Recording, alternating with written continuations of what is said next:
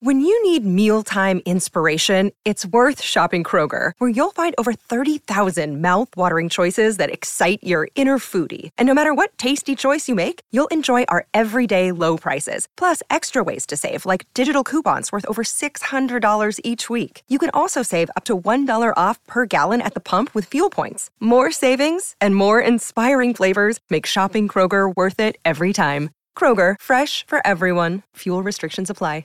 Another day is here, and you're ready for it. What to wear? Check. Breakfast, lunch, and dinner? Check. Planning for what's next and how to save for it? That's where Bank of America can help. For your financial to-dos, Bank of America has experts ready to help get you closer to your goals. Get started at one of our local financial centers or 24/7 in our mobile banking app. Find a location near you at bankofamerica.com/talktous. What would you like the power to do? Mobile banking requires downloading the app and is only available for select devices. Message and data rates may apply. Bank of America N.A., member FDIC. On an upper shelf in his father's library. It was a battered old book bound in red buckram. He found it when he was 12 years old on an upper shelf in his father's library, and against all the rules, he took it to his bedroom to read by candlelight, when the rest of the rambling Elizabethan house was flooded with darkness. That was how young Mortimer always thought of it. His own room was a little isolated cell in which, with stolen candle ends, he could keep the surrounding darkness at bay, while everyone else had surrendered to sleep and allowed the outer night to come flooding in. By contrast with those unconscious ones, his elders, it made him feel intensely alive in every nerve and fiber of his young brain. The ticking of the grandfather clock in the hall below, the beating of his own heart, the long-drawn rhythmical ah of the sea on the distant coast, all filled him with a sense of overwhelming mystery. And as he read, the soft thud of a blinded moth striking the wall above the candle would make him start and listen like a creature of the woods at the sound of a cracking twig. The battered old book had the strangest fascination for him, though he never quite grasped the thread of the story. It was called The Midnight Express, and there was one illustration on the 50th page at which he could never bear to look. It frightened him. Young Mortimer never understood the effect of that picture on him. He was an imaginative but not neurotic youngster, and he avoided that 50th page as he might have hurried past a dark corner on the stairs when he was 6 years old, or as the grown man on the lonely road in The Ancient Mariner, who, having once looked round, walks on and turns no more his head. There was nothing in the picture, apparently, to account for this haunting dread. Darkness, indeed, was almost its chief characteristic. It showed an empty railway platform, at night lit by a single dreary lamp, an empty railway platform that suggested a deserted and lonely junction in some remote part of the country. There was only one figure on the platform, the dark figure of a man, standing almost directly under the lamp, with his face turned away toward the black mouth of a tunnel, which, for some strange reason, plunged the imagination of the child into a pit of horror. The man seemed to be listening. His attitude was tense, expectant, as though he were awaiting some fearful tragedy. There was nothing in the text, so far as the child could read and could understand, to account for this waking nightmare. He could neither resist the fascination of the book, nor face that picture in the stillness and loneliness of the night. He pinned it down to the page facing it with 2 large pins, so that he should not come upon it by accident. Then he determined to read the whole story through. But always, before he came to page 50, he fell asleep, and the outlines of what he had read were blurred, and the next night he had to begin again and again before he came to the 50th page. He fell asleep. He grew up and forgot all about the book and the picture. But halfway through his life, at that strange and critical time when Dante entered the dark wood, leaving the direct path behind him, he found himself, a little before midnight, waiting for a train at a lonely junction. And, as the station clock began to strike 12, he remembered. Remembered like a man waking from a long dream. There, under the single dreary lamp, on the long glimmering platform, was the dark and solitary figure that he knew. Its face was turned away from him toward the black mouth of the tunnel. It seemed to be listening, tense, expectant, just as it had been 38 years ago. But he was not frightened now as he had been in childhood. He would go up to that solitary figure, confront it, and see the face that had so long been hidden, so long averted from him. He would walk up quietly and make some excuse for talking to it. He would ask it, for instance, if the train was going to be late. It should be easy for a grown man to do this. But his hands were clenched when he took the first step, as if he too were tense and expectant. Quietly, but with the old vague instincts awakening, he went toward the dark figure under the lamp, passed it, swung round abruptly to speak to it, and saw, without speaking, without being able to speak, it was himself staring back, as in some mocking mirror, his own eyes alive in his own white face. Looking into his own eyes, alive. The nerves of his heart tingled as though their own electric currents would paralyze it. A wave of panic went through him. He turned, gasped, stumbled, broke into a blind run, out through the deserted and echoing ticket office, onto the long moonlit road behind the station. The whole countryside seemed to be utterly deserted. The moonbeams flooded it with the loneliness of their own deserted satellite.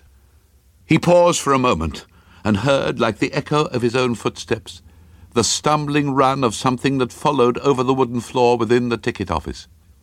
Then he abandoned himself shamelessly to his fear and ran, sweating like a terrified beast, down the long white road between the two endless lines of ghostly poplars, each answering another, into what seemed an infinite distance. On each side of the road there was a long, straight canal, in which one of the lines of poplars was again endlessly reflected. He heard the footsteps echoing behind him. They seemed to be slowly but steadily gaining upon him. A quarter of a mile away, he saw a small white cottage by the roadside, a white cottage with 2 dark windows and a door that somehow suggested a human face. He thought to himself that if he could reach it in time, he might find shelter and security, escape. The thin, implacable footsteps echoing his own were still some way off when he lurched, gasping, into the little porch, rattled the latch, thrust at the door, and found it locked against him. There was no bell or knocker. He pounded on the wood with his fists until his knuckles bled. The response was horribly slow. At last, he heard heavier footsteps within the cottage. Slowly they descended the creaking stair. Slowly the door was unlocked. A tall, shadowy figure stood before him, holding a lighted candle in such a way that he could see little either of the holder's face or form. But to his dumb horror, there seemed to be a cerecloth wrapped around the face. No words passed between them. The figure beckoned him in. As he obeyed, it locked the door behind him. Then, beckoning him again without a word, the figure went before him up the crooked stair, with the ghostly candle casting huge and grotesque shadows on the whitewashed walls and ceiling. They entered an upper room in which there was a bright fire burning, with an armchair on either side of it, and a small oak table on which there lay a battered old book bound in dark red buckram. It seemed as though the guest had been long expected, and all things were prepared. The figure pointed to one of the armchairs, placed the candlestick on the table by the book, for there was no other light but that of the fire, and withdrew without a word, locking the door behind him. Mortimer looked at the candlestick. It seemed familiar. The smell of the guttering wax brought back the little room in the old Elizabethan house. He picked up the book with trembling fingers.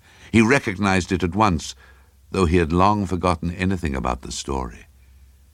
He remembered the ink stain on the title page, and then, with a shock of recollection, He came on the 50th page, which he had pinned down in childhood. The pins were still there. He touched them again, the very pins which his trembling childish fingers had used so long ago. He turned now to the beginning. He was determined to read it to the end now and discover what it was all about.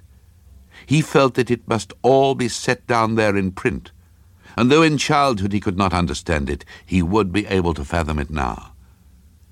It was called The Midnight Express, and as he read the first paragraph, it began to dawn upon him slowly, fearfully, inevitably.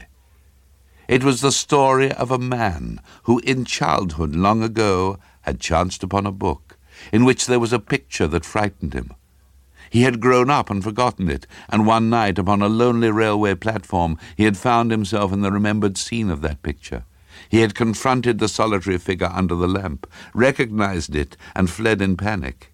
He had taken shelter in a wayside cottage, and had been led to an upper room, found the book awaiting him, and had begun to read it right through to the very end at last. And this book, too, was called The Midnight Express, and it was the story of a man who in childhood... It would go on forever and forever and forever. There was no escape. But when the story came to the wayside cottage for the third time, a deeper suspicion began to dawn upon him. Slowly, fearfully, inevitably. Although there was no escape, he could at least try to grasp more clearly the details of the strange circle, the fearful wheel in which he was moving. There was nothing new about the details. They had been there all the time, but he had not grasped their significance. That was all. The strange and dreadful being that had led him up the crooked stair. Who and what was that? The story mentioned something else that had escaped him. The strange host who had given him shelter was about his own height. Could it be that he also... And was this why the face was hidden? At the very moment when he asked himself that question, he heard the click of the key in the locked door. The strange host was entering, moving toward him from behind, casting a grotesque shadow, larger than human, on the white walls in the guttering candlelight. It was there, seated on the other side of the fire facing him, with a horrible nonchalance, as a woman might prepare to remove a veil. It raised its hands to unwind the cerecloth from its face. He knew to whom it would belong. But would it be dead or living? There was no way but one. As Mortimer plunged forward and seized the tormentor by the throat, his own throat was gripped with the same brutal force. The echoes of their strangled cry were indistinguishable, and when the last confused sounds died out together, the stillness of the room was so deep that you might have heard the ticking of the old grandfather clock and the long-drawn rhythmical of the sea on a distant coast 38 years ago. But Mortimer had escaped at last. Perhaps, after all, he had caught the Midnight Express. It was a battered old book, bound in red buckram.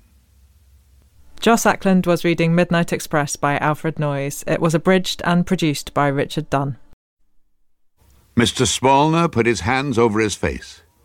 There was the feeling of movement in space, the beautifully tortured scream, the impact and tumbling of the car with wall, through wall, over and down like a toy, and him hurled out of it. Then silence. The crowd came running. Faintly where he lay, he heard them running. Where the crowd came from he didn't know. He struggled to remain aware, and then the crowd faces hemmed in upon him, hung over him like the large glowing leaves of down-bent trees. How swiftly a crowd comes, he thought, like the iris of an eye compressing in out of nowhere. A siren, a police voice, movement. Blood trickled from his lips, and he was being moved into an ambulance. Someone said, "Is he dead?" And someone else said, "No, he's not dead." And a third person said, He won't die. He's not going to die. And he saw the faces of the crowd beyond him in the night, and he knew by their expressions that he wouldn't die. And that was strange. He saw a man's face, thin, bright pale. The man swallowed and bit his lips, very sick. There was a small woman, too, with red hair and too much red on her cheeks and lips, and a little boy with a freckled face. Others' faces, an old man with a wrinkled upper lip, an old woman with a mole upon her chin. They had all come from where? Out of alleys and out of hotels and out of streetcars, and seemingly out of nowhere they came. The crowd looked at him, and he looked back at them and did not like them at all. There was a vast wrongness to them. He couldn't put his finger on it. They were far worse than this machine-made thing that happened to him now. The ambulance doors slammed. Through the windows he saw the crowd looking in. That crowd that always came so fast, so strangely fast, to form a circle, to peer down, to probe, to gawk, to question, to point, to disturb, to spoil the privacy of a man's agony by their frank curiosity. The car wheels spun in his mind for days, one wheel, 4 wheels spinning and whirring around and around. He knew it was wrong. Something wrong with the wheels and the whole accident, and the running of feet and the curiosity. The crowd faces mixed and spun into the wild rotation of the wheels. He awoke. "How do you feel?" asked the doctor. The wheels faded away. Mr. Spallner looked around. "Fine, I guess." He tried to find words about the accident. "Doctor." "Yeah?" "Do accidents make people, well, a little off? Temporarily, sometimes." He lay staring up at the doctor. "Does it hurt your time sense?" "Panic sometimes does." "Makes a minute seem like an hour? Or maybe an hour seem like a minute?" "Yes." "Let me tell you then. The crowd got there too quickly. 30 seconds after the smash, they were all standing over me and staring at me. It's not right they should run that fast so late at night." "You only think it was 30 seconds, said the doctor. "It was probably 3 or 4 minutes. Your senses..." "Yeah, I know. My senses. The accident. But I was conscious. I remember one thing that puts it all together and makes it funny. God, so damn funny. The wheels of my car upside down. The wheels were still spinning when the crowd got there. The front wheels. Wheels don't spin very long. Friction cuts them down. And these were really spinning." "Oh, you're confused," said the doctor. "I'm not confused. That street was empty. Not a soul in sight. And then the accident and the wheels still spinning and all those faces over me, quick, in no time. And the way they looked down at me, I knew I wouldn't die." "Simple shock," said the doctor, walking away into the sunlight. "I seem to have a penchant for accidents," he said in his office 2 weeks later. It was late afternoon. His friend sat across the desk from him listening. "I got out of hospital this morning, and first thing on the way home we detoured round a wreck. There was a crowd." "Things run in cycles," said Morgan. "But it was funny, you must admit." "I must admit. Now, how about a drink?" They talked on for half an hour or more. All the while they talked, at the back of Spallner's brain a small watch ticked, a watch that never needed winding. It was the memory of a few little things, wheels and faces. At about 5:30 there was a hard metal noise in the street. Morgan nodded and looked out and down. "What'd I tell you? Cycles. A truck and a cream-colored Cadillac." Spallner walked to the window. He was very cold, and as he stood there he looked at his watch, at the small second hand. 1, 2, 3, 4, 5 seconds. People running. 8, 9, 10, 11, 12. From all over, people came running. 15, 16, 17, 18 seconds. More people, more cars, more horns blowing. Curiously distant, Spallner looked upon the scene as an explosion in reverse. The fragments of the detonation sucked back to the point of impulsion. 19, 20, 21 seconds, and the crowd was there. Spallner made a gesture down at them, wordless. The crowd had gathered so fast. He saw a woman's body a moment before the crowd swallowed it up. Spallner was out of the door, Morgan after him, and down the stairs as rapidly as possible. "Come along, hurry. Take it easy. You're not a well man." They walked out under the street. Spallner pushed his way forward. He thought he saw a red-headed woman with too much red color on her cheeks and lips. "There," he said wildly to Morgan. "Did you see her?" "See who?" "Oh, damn it, she's gone. The crowd closed in." He saw another familiar face. A little freckled boy ran away and vanished among the people. "Is she dead?" a voice asked. "Is she dead?" "She's dying," someone else replied. "She'll be dead before the ambulance arrives." They shouldn't have moved her. They shouldn't have moved her. All the crowd faces, familiar yet unfamiliar, bending over, looking down, looking down. Spallner came back out, and Morgan caught hold of him before he fell. "They moved her, Morgan. Someone moved her. You should never move a traffic victim. It kills them. It kills them." "Yeah, that's the way with people, the idiots." Spallner arranged the newspaper clippings carefully. Morgan looked at them. "What's the idea? Ever since your accident, you think every traffic scramble is part of you. What are these?" "Clippings of motor car crack-ups and photos. I hired a clipping service while I was in hospital to go back through the newspapers. Look at them." "Not at the cars," said Spallner, "but at the crowds around the cars." He pointed. "Here, this woman is in both pictures. 10 years apart. Coincidence. The woman happened to be there once in 1976 and once in 1986. A coincidence may be, but 12 times over a period of 10 years, when the accidents occurred as much as 3 miles from one another? Oh, no. Here." He dealt out a dozen photographs. "She's in all of these. And why does she wear the same clothes in pictures taken over a period of a decade? I'll be damned, so she does. And why was she standing over me the night of my accident 2 weeks ago?" They had a drink. Morgan went over the files. "What does all this add up to?" "I don't know," said Spallner, "except that there's a universal law about accidents. Crowds gather. They always gather. And like you and me, people have wondered year after year why they gathered so quickly, and how. I know the answer. Here it is." He flung the clippings down. "It frightens me. They always show up together. At a fire or an explosion or on the sidelines of war, at any public demonstration of this thing called death. Vultures, hyenas, or saints. I don't know which they are. I just don't know.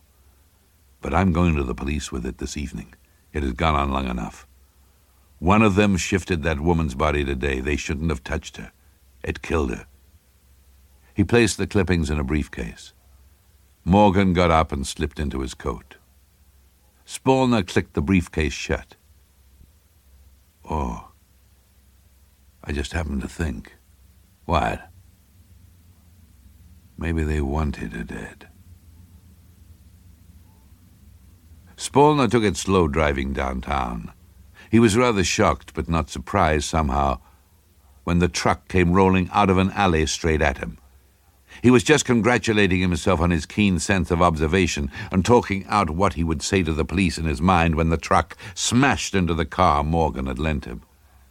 He was forced back and forth in several lightning jerks. Then all motion stopped, and only pain filled him up. He heard their feet running and running and running. He fumbled with the car door. It clicked.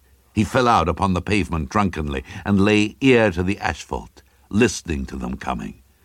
It was like a great rainstorm, with many drops, heavy, light, and medium, touching the earth. Weakly, expectantly, he rode his head up and looked. The crowd was there. He tried to move, and he realized something was wrong with his spine. He hadn't felt much at the impact, but his spine was hurt. He didn't dare move. Someone said, "Give me a hand. We'll roll him over and lift him into a more comfortable position." Spallner's brain burst apart. "No, don't move me. You idiots, you'll kill me, don't! Hands took hold of him. They started to lift him. He cried out, and nausea choked him up. They straightened him out into a ramrod of agony. 2 men did it. One of them was thin, bright, pale, alert, a young man. The other man was very old and had a wrinkled upper lip. A familiar voice said, "Is he dead?" Another voice, a memorable voice, responded, "No, not yet, but he will be dead before the ambulance arrives." They were all around him, these judges and jurors with the faces he had seen before. Through his pain, he counted their faces. The freckled boy, the red-haired, red-cheeked woman, an old woman with a mole on her chin. "I know what you're here for," he thought. "You're here just as you're at all accidents, to make certain the right ones live and the right ones die. That's why you lifted me. You knew it would kill. You knew I'd live if you left me alone. And that's the way it's been since time began when crowds gather. You murder much easier this way. Your alibi is very simple. You didn't know it was dangerous to move a hurt man. You didn't mean to hurt him." "Who are you? Where do you come from? And how do you get here so soon? You're the crowd that's always in the way, using up good air that a dying man's lungs are in need of, using up space he should be using to lie in alone. Tramping on people to make sure they die, that's you. I know all of you." Eyes inverted over him, faces. Somewhere a siren. The ambulance was coming. But looking at the faces, the construction, the cast, the form of the faces, Spallner saw it was too late. He read it in their faces. They knew. He tried to speak. A little bit got out. "It looks like I'll be joining up with you. I guess I'll be a member of your group now." He closed his eyes, then waited for the coroner. The Crowd was written by Ray Bradbury and read by Joss Ackland. The producer was Richard Dunn.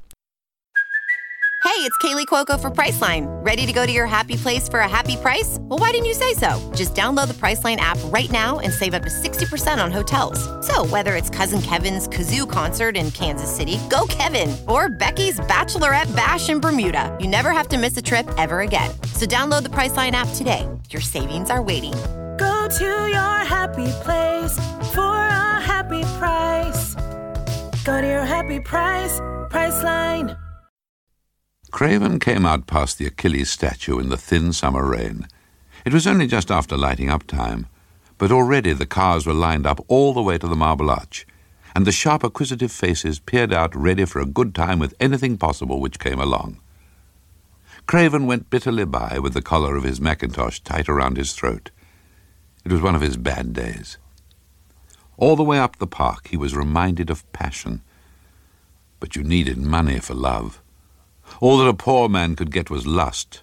Love needed a good suit, a car, a flat somewhere, or a good hotel. It needed to be wrapped in cellophane.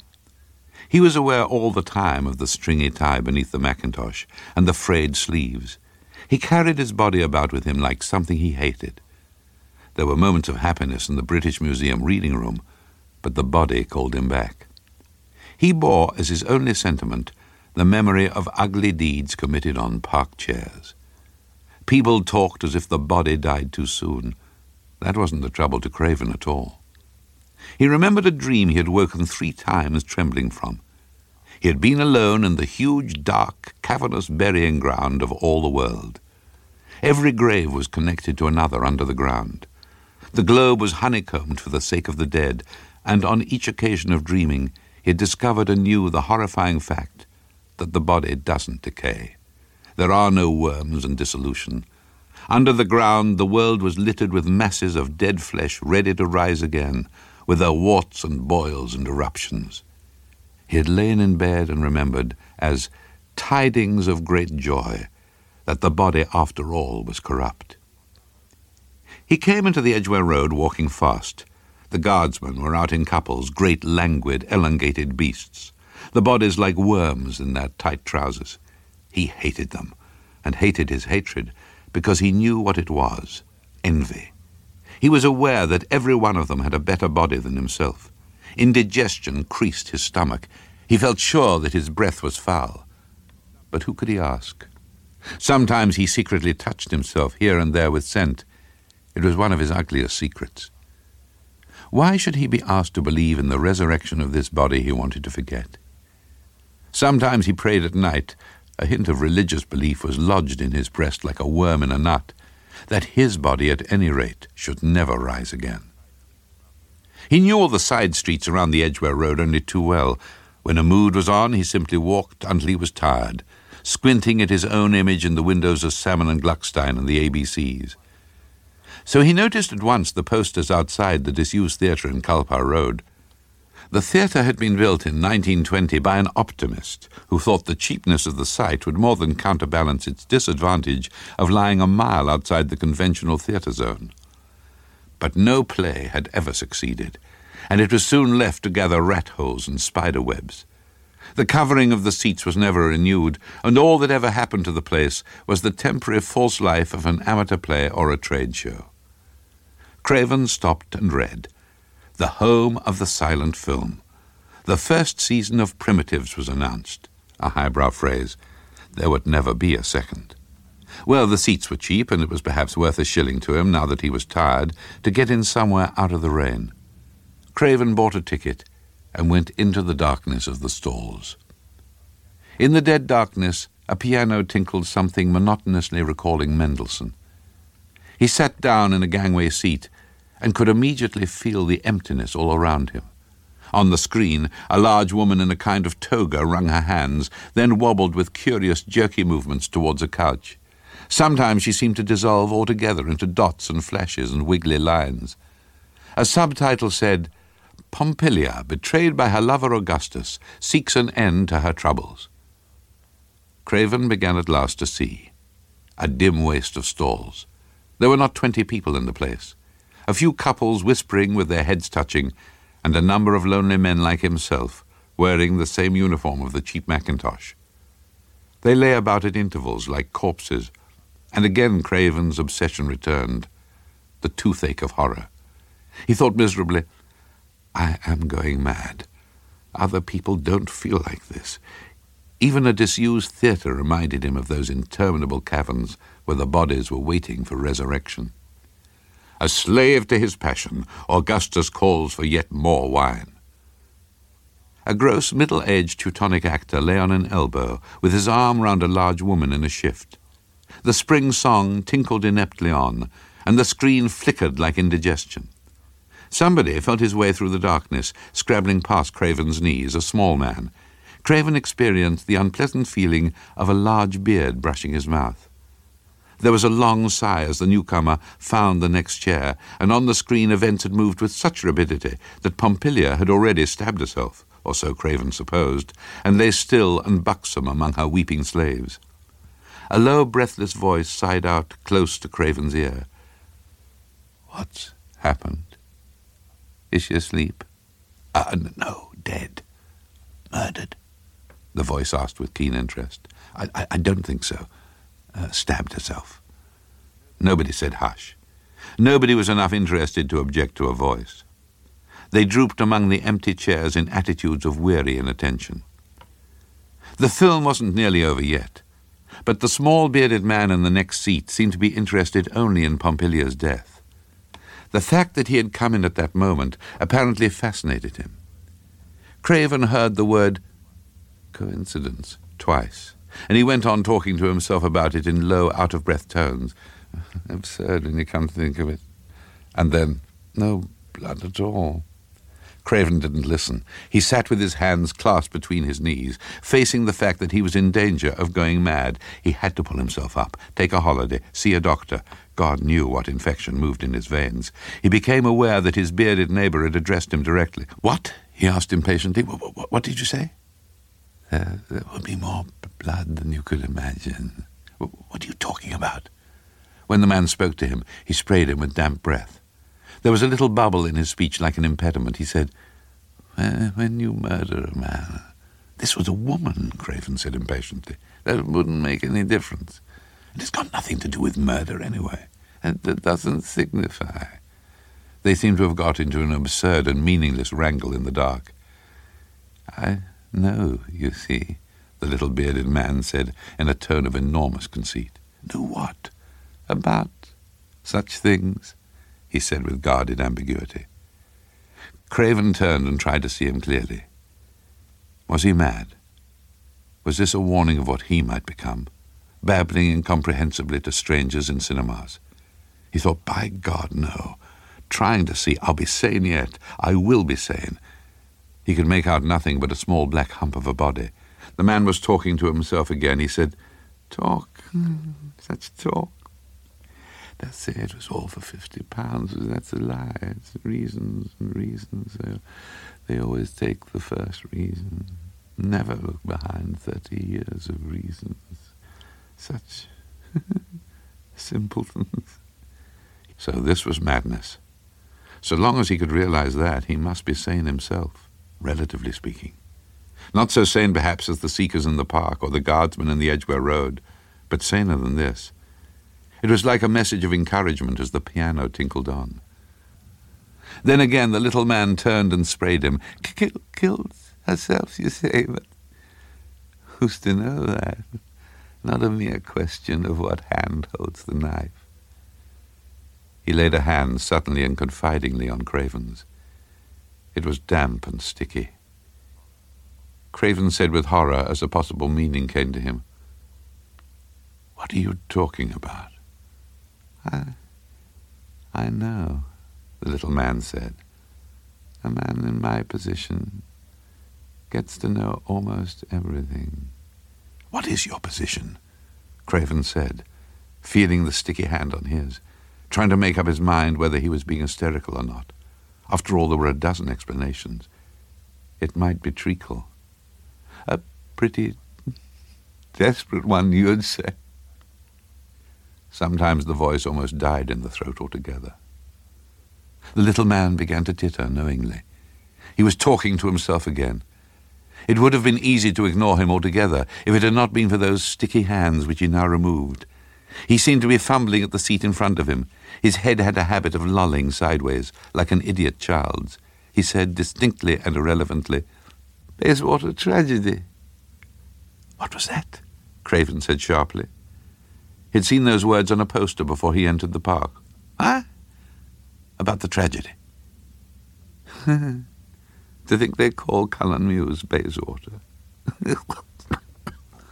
Suddenly the little man began to cough. Turning his face towards Craven and coughing right at him, it was like vindictiveness. The voice said brokenly, "Let me see. My umbrella." He was getting up. "You didn't have an umbrella." My umbrella," he repeated. And he seemed to lose the word altogether. He went scrabbling out past Craven's knees. Craven let him go. But before he had reached the billowy, dusty curtains of the exit, the screen went blank and bright. The film had broken, and somebody immediately turned up one dirt-choked chandelier above the circle. It shone down just enough for Craven to see the smear on his hands. This wasn't hysteria. This was a fact. He wasn't mad. He had sat next to a madman who in some muse, what was the name? Colin. Craven jumped up and made his own way out. The black curtain flapped in his mouth. But he was too late. The man had gone, and there were 3 turnings to choose from. He chose instead a telephone box and dialed with an odd sense for him of sanity and decision, 999. It didn't take 2 minutes to get the right department. They were interested and very kind. Yes, there had been a murder in a mews, Cullen Mews. A man's neck had been cut from ear to ear with a bread knife, a horrid crime. He began to tell them how he had sat next to the murderer in a cinema. It couldn't be anyone else. There was blood on his hands, and he remembered with repulsion as he spoke the damp beard. There must have been a terrible lot of blood. But the voice from the yard interrupted him. No, it was saying. We have the murderer. No doubt of it at all. It's the body that's disappeared. Craven put down the receiver. He said to himself aloud, why should this happen to me? Why to me? He was back in the horror of his dream. The squalid, darkening street outside was only one of the innumerable tunnels connecting grave to grave where the imperishable bodies lay. He said, it was a dream. A dream. And leaning forward, he saw in the mirror above the telephone his own face sprinkled by tiny drops of blood like dew from a scent spray. He began to scream. I won't go mad. I won't go mad. I'm sane. I won't go mad. Presently, a little crowd began to collect, and soon a policeman came. A Little Place Off the Edgware Road was written by Graham Greene and read by Joss Ackland. The producer was Richard Dunn. From almost the first moment that I entered the big room clutching my bottle, my attention was riveted upon a girl who was there. I say a girl, but in fact she was considerably older than I was, 30 at least, I should suppose. She was very blonde and slender, almost ethereal. She had the greenest eyes I'd ever seen, or have ever seen since, and the biggest too. She wore white boots which went right up under her dress. If this girl worked in my bank, I'd certainly not seen her there. We were never introduced or anything like that, but I simply couldn't bother about anyone else who was there, male or female. I simply gravitated towards and around her. In the end she said, "Hello, you look unhappy." I nodded. That was partly because I was shy and speechless. "Come and sit by me," she said, "and have a drink." Well, the drink was the usual dreadful stuff that you get at parties where everyone's mucking in, but 3 or 4 glasses, each of something different, gave me more confidence, and in the end I was conversing with the girl quite intelligently. We had all kinds of things in common, like books and films and concerts, which I used to go in for at that time as much as I could, and in no time at all I was in 7th heaven. It was absolutely the first time in my life that I had entered that region, and as it happens, it was more or less the last time also. The rest of them were making more and more noise until it was exactly like the bank, or like the sort of tavern my father used to look for. In the end, my girl said, "Let's explore." We went upstairs and entered what I suppose was the parents' bedroom. We sat together on the bed. I said, "Who are you?" "I'm Laura," she said. She did tell me her other name, but I'm keeping that to myself. She even told me her address and telephone number, and of course I should have written them down, but I supposed them to be burned on my brain forever, as one does at that age. "I'm Andrew," I said, and she smiled at me mysteriously. So I put my arm around her shoulders and should have liked to turn out the light, but I knew the door was unlocked and did not dare to go so far as to lock it. She was wearing a thin greeny dress with a pattern on it like waves. I'd never seen a dress like it, but, why, it's impossible to describe. "Andrew," she said, looking at me with her enormous eyes, "I do love you." Oh, let me tell you, it was the supreme moment of my entire life, though I didn't realize that at the time. But then she cried, "Andrew, I must go and telephone. I'd quite forgotten. You made me forget." "Oh, you will come back," I gasped out. Of course it was dangerous for her to leave the room at all. That was obvious enough. Even so, her reply astonished me. "I shall always come back," was what she said. She pulled up her boots and flitted out. Laura didn't come back. In the end, it seemed quite certain that she must have heard something on the telephone which had made her leave at once. I did not care to ask anyone. I was downcast enough on the way home, and it became worse when I realized that I'd forgotten both Laura's exact address and her telephone number. However, I knew her name right enough, and I remembered the name of the road she'd given me. Immediately I reached my digs, I looked Laura up in the communal telephone directory and found that the page was missing. It was not that it had been torn out, though the other chaps often did that. I examined the binding, and it seemed that that particular page had never been there. I slept not one wink that night between rapture and regret. But in the end, I left the banking floor, and I was given a more confidential job of toting records from place to place. It was inevitable that I saw more of the world, though I didn't always like what I saw. On several occasions I even thought of marrying, and the different girls seemed quite keen to have me, but each time I drew back at the last moment. Most men value their freedom, of course, but it was really Laura that was the trouble with me. She'd transfixed me.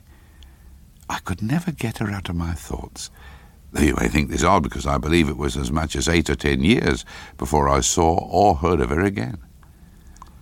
I was in Paris and strolling through the Parc Monceau on business, when all among the prams and nursemaids I saw her on a seat.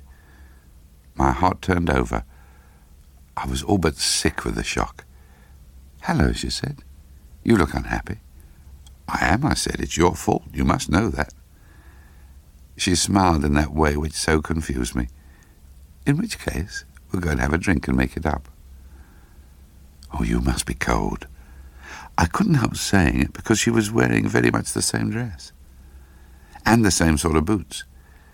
And it was a blustery day in Paris with rain every now and then, and worse undoubtedly to come. "I've been waiting too," she said reproachfully.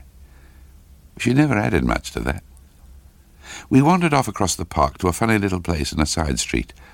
On the way, though really it wasn't far, we passed a ghastly street accident, or perhaps it was something worse. I tried not to look at it, and as she said nothing, of course I didn't. We began mixing our drinks again in the same unwise way, and talking about all those things we had in common, though naturally we both went to fewer films and concerts and read fewer books than before. Oh, but that applies to almost everyone. I realized with a little shiver she might well be 40 by now, or at least 38. I can only say that she did not look it. She looked devastating, in a slightly peculiar way. In the end, I began eating as well as drinking, though she would only nibble. While I was in the middle of one of those hashed-up mock steaks, the patron came up in his red apron and whispered into Laura's ear. She rose instantly. "Excusez-moi," she said absent-mindedly, and as if I'd been a Frenchman. Well, she pulled herself together and added, "Back in a moment," smiling a smile. Then before I could get out a word, she walked quickly out of the cafe. Oh, yes, this time I tore right after her, but the patron clutched at me and held me back by brute force. I suppose he was frightened for his bill, but alternatively it might have been that he knew something I didn't. I mooched miserably about in the chilly drizzle for, I dare say, an hour and a half, trying to keep the cafe entrance under observation. But I knew in my bones that Laura would not return. Not there, anyway. Not then. Within only a couple of years, I got down at last to proposing marriage, and Cecilia Susan accepted me at once. I was perfectly determined to work at the marriage, and obviously it was only fair that I should, but Laura stood more hopelessly in the light than I had supposed possible. I never said a word about her to Cecilia Susan. It would have sounded so utterly unrealistic. Nor were things helped by the fact that our 2 children, only a year apart actually, died in an accident at the nursery school. I'm sure you heard about it, or read about it at the time. There were questions in Parliament and a big inquiry, at which we both gave evidence. In the end, Cecilia Susan left me for a more practical chap 10 years younger than I was, and 8 years younger than she was. There was a quick divorce, and I've never seen or heard of Cecilia Susan since. All this time I was working for these new people, having left the bank soon after the Parc Monceau business. It's a funny sort of job, but it pays a lot better, and it's occasionally quite exciting. There was a meeting at a big hotel near, well, I won't name it. It was in the north of Italy. Now, that'll give you the picture. Not actually in the town either, as I say. The gathering was international, cosmopolitan, all those things. And believe me, it was pretty tense. By then I was accustomed to almost anything, but suddenly I'd had enough, and I went out for a breather. I hate a packed room. I went downstairs, and there at a table in the lounge sat Laura. She was looking out through the big window at all the snow and ice and tempest. I did not say that she was dressed in exactly the same way, not at all, but it was a version of the same garb in every detail, and she looked, well, ageless might be the best word. I stood back. I was petrified. It had been a terrible afternoon upstairs, if I'm to be honest about it, and now here in the dusk was this. In the end, Laura turned and saw me. "You do look unhappy," she said. "Come and sit by me." Well, I could hardly cut and run. In any case, we're all virtually snowed up. But needless to say, I did not want to do anything of the kind. Calm judgment was useless where Laura was concerned. I find it almost always is useless. She filled a glass from a big decanter of red wine. It was as if the glass had been set there for me and waiting. "Wine of oblivion," said Laura, smiling. "At least this time we seem not to propose mixing them, and inevitably by now we no longer read books at all, or bothered ourselves with films and concerts or anything like that." "How long are you staying?" I asked, with one part of my mind still on the drifting snow. "It doesn't matter," said Laura. "There will be future occasions." I laughed, and everyone in the lounge looked up, except for the very old and the very deaf. "The intervals are a bit on the long side," I said. "One day there won't be a second to spare," she replied in a matter-of-fact way. I expect I stared at her like a fool. "Now, if you like," she said.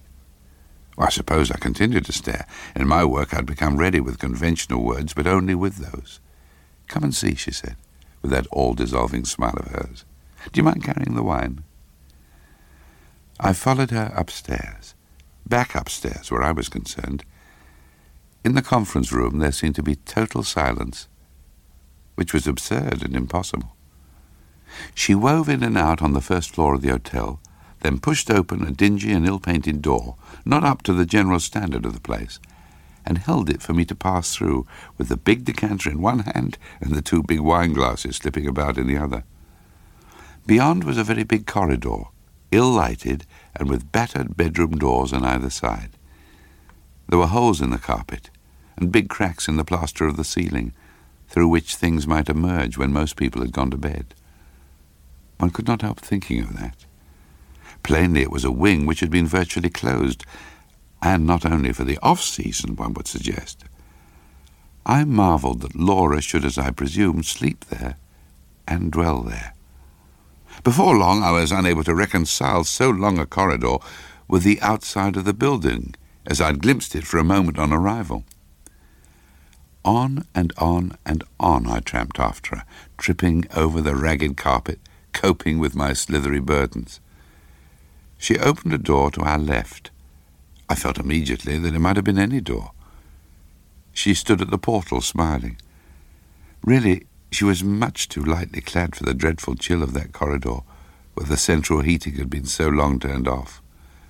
In her wavy dress, she looked more like the sea in summer, though deep and mighty. But you wouldn't possibly understand what I mean. You would have had to be there.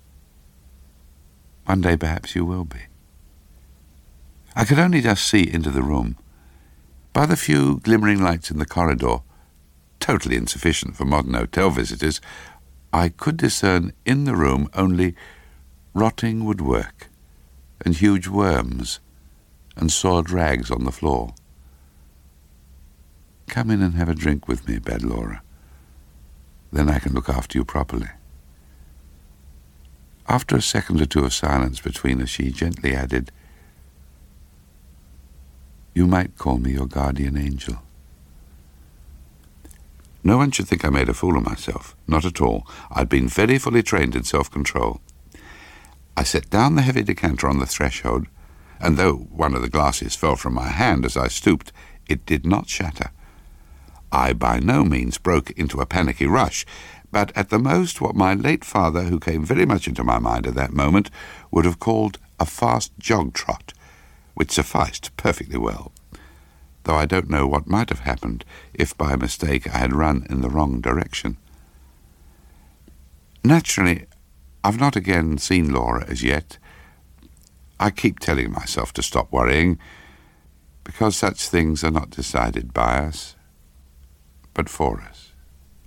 That was Joss Ackland reading Laura by Robert Aikman. The producer was Richard Dunn.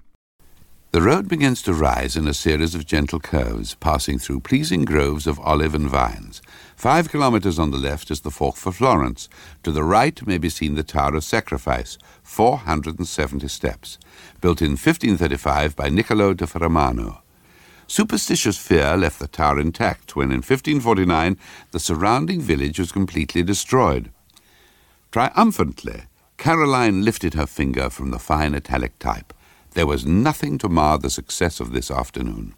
For the first time, she had taken the Italian guidebook Neville was always urging on her, and hesitatingly, haltingly, she had managed to piece out enough of the language to choose a route that took in 4 well-thought-of frescoes, 2 universally admired campaniles, and 1 wooden crucifix in a village church quite a long way from the main road.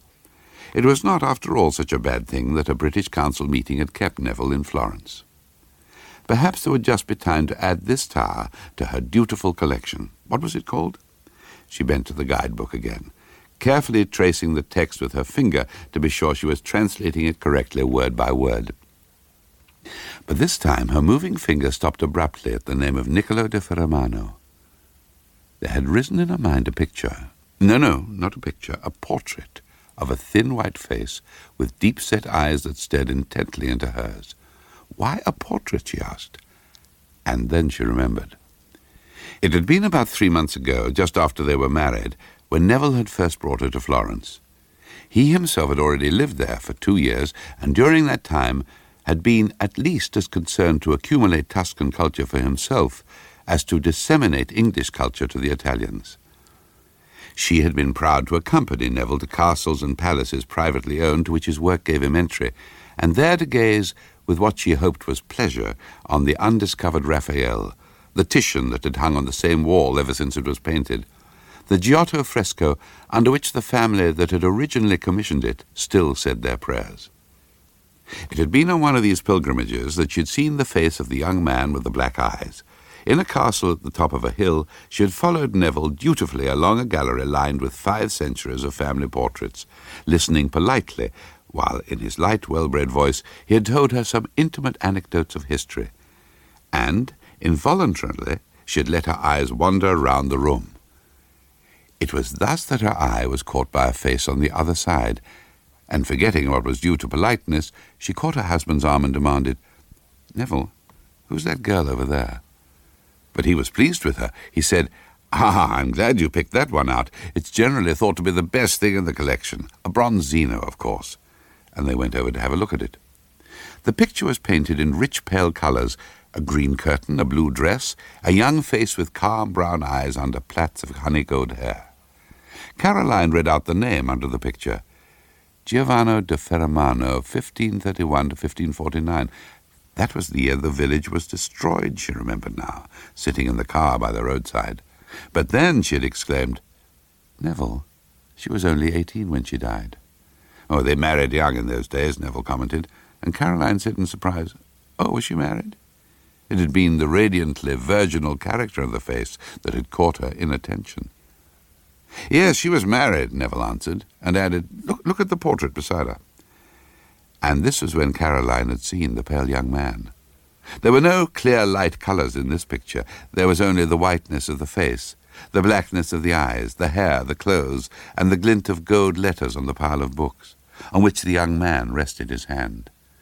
Underneath this picture was written, "Portrait of an unknown gentleman." "Do you mean he's her husband? Surely they'd know if he was, instead of calling him an unknown gentleman." "Oh, he's Niccolo da Ferramano, all right. I've seen another portrait of him somewhere, and it's not a face one would forget. But there's apparently some queer scandal about him, and though they don't turn his picture out, they won't mention his name. Last time I was here, the old Count himself took me through the gallery. I asked him about little Giovanna and her husband. It was horribly clear that I shouldn't have asked.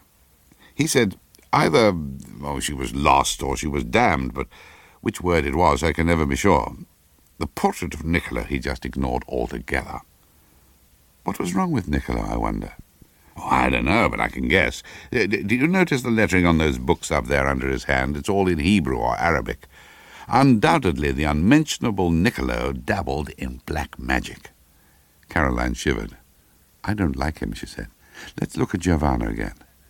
And they'd moved back to the first portrait, and Neville had said casually, Do you know, she's rather like you. Caroline put the guidebook back in the pigeonhole under the dashboard and drove carefully along the gentle curves until she came to the fork for Florence on the left. On the top of a little hill to the right stood a tall, round tower. There was no other building in sight. Caroline knew that she wanted to take the fork to the left, to Florence and home and Neville, and, said an urgent voice inside her, for safety. This voice so much shocked her that she got out of the car and began to trudge up the dusty track towards the tower. The tower was built of narrow red bricks, and only thin slits pierced its surface, right at the top where Caroline could see some kind of narrow platform encircling it. Before her was an arched doorway. I'm just going to have a quick look, she assured herself again, and then she walked in. She was in an empty room with a low arched ceiling. A narrow stone staircase clung to the wall and circled round the room to disappear through a hole in the ceiling. There ought to be a wonderful view at the top, said Caroline firmly to herself, and she laid her hand on the rusty rail and started to climb. And as she climbed, she counted. 39, 40, 41, she said, and with the 41st step she came through the ceiling and saw over her head, far, far above, the deep blue evening sky, a small circle of blue framed in a narrowing shaft round which the narrow staircase spiraled. There was no inner wall. Only the rusty railing protected the climber on the inside. It's getting dark very quickly, said Caroline at the 150th step. I know what the tower is like now. It would be much more sensible to give up and go home. At the 269th step, her hand moving forward on the railing met only empty space. For an interminable second she shivered, pressing back to the hard brick on the other side. Then, hesitatingly, she groped forwards, upwards, and at last her fingers met the rusty rail again, and again she climbed. At the 375th step, the rail, as her moving hand clutched it, crumbled away under her fingers. I'd better just go by the wall, she told herself, and now her left hand traced the rough brick as she climbed up and up. 422, 423, counted Caroline with part of her brain. I really ought to go down now, said another part. I want to go down now. But she could not. It would be silly to give up, she told herself, desperately trying to rationalize what drove her on. Just because one's afraid. And then she had to stifle that thought too. And there was nothing left in her brain but the steadily mounting tally of the steps. 470, said Caroline aloud. And then she stopped abruptly, because the steps had stopped too. There was nothing ahead but a piece of broken railing barring her way, and the sky, drained now of all its colour, was still some 20 feet above her head. But how idiotic, she said to the air. The whole thing's absolutely pointless. And then the fingers of her left hand, exploring the wall beside her, met not brick, but wood. She turned to see what it was, and there in the wall, level with the top step, was a small wooden door. So it does go somewhere after all, she said, and she fumbled with the rusty handle. The door pushed open, and she stepped through. She was on a narrow stone platform about a yard wide. It seemed to encircle the tower. The platform sloped downwards away from the tower, and its stones were smooth and very shiny. And this was all she noticed, before she looked beyond the stones and down. She was immeasurably, unbelievably high and alone, and the ground below was a world away. It was not credible, not possible, that she should be so far from the ground. All her being was suddenly absorbed in the single impulse to hurl herself from the sloping platform. "I cannot go down any other way," she said. And then she heard what she said and stepped back, frenziedly clutching the soft rotten wood of the doorway with hands sodden with sweat. "There is no other way," said the voice in her brain. "There is no other way." "This is vertigo," said Caroline. "I've never had it before, but I know what it is, and it's vertigo." She closed her eyes and kept very still, and felt the cold sweat running down her body. "I shall be all right now," she said at last, and carefully she stepped back through the doorway, onto the 470th step, and pulled the door shut before her.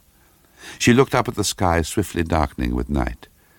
Then, for the first time, she looked down into the shaft of the tower, down to the narrow, unprotected staircase, spiralling round and round and round and round, and disappearing into the dark. She screamed, "I can't go down!" She began to cry, shuddering with the pain of her sobs. It could not be true that she had brought herself to this peril, that there could be no safety for her unless she could climb down the menacing stairs. At last she stopped crying and said, "Now I shall go down. 1, she counted, and her right hand tearing at the brick wall, she moved first one and then the other foot down to the second step. 2, she counted, and then she thought of the depth below her and stood still, stupefied with terror. The stone beneath her feet, the brick against her hand were two frail protections for her exposed body. They could not save her from the voice that repeated that it would be easier to fall. Abruptly, she sat down on the step. 2, she counted again, and spreading both her hands tightly against the step on each side of her, she swung her body off the second step, down onto the third. 3, she counted, then 4, then 5, pressing closer and closer into the wall, away from the empty drop on the other side. At the 21st step, she said, "I think I can do it now." She slid her right hand up the rough wall and slowly stood upright. Then with the other hand, she reached for the railing. It was now too dark to see, but it was not there. For timeless time she stood there, knowing nothing but fear. 21, she said. 21, 21. Over and over again, but she could not step onto the 22nd step. Something brushed her face. She knew it was a bat and not a hand that touched her, but still it was horror beyond conceivable horror. And it was this horror, without any sense of moving from dread to safety, that at last impelled her down the stairs. 23, 24, 25, she counted, and around her the air was full of whispering, skin-stretched wings. If one of them should touch her again, she must fall. 26, 27, 28. The skin of her right hand was torn and hot with blood, for she would never lift it from the wall, only press it slowly down and force her rigid legs to move from the knowledge of each step to the peril of the next. So Caroline came down the dark tower. She could not think. She could know nothing but fear. Only her brain remorselessly recorded the tally. 501, it counted. 502, and 3, and 4, and 5. That was Joss Ackland reading The Tower by Margarita Lasky. The producer was Richard Dunn.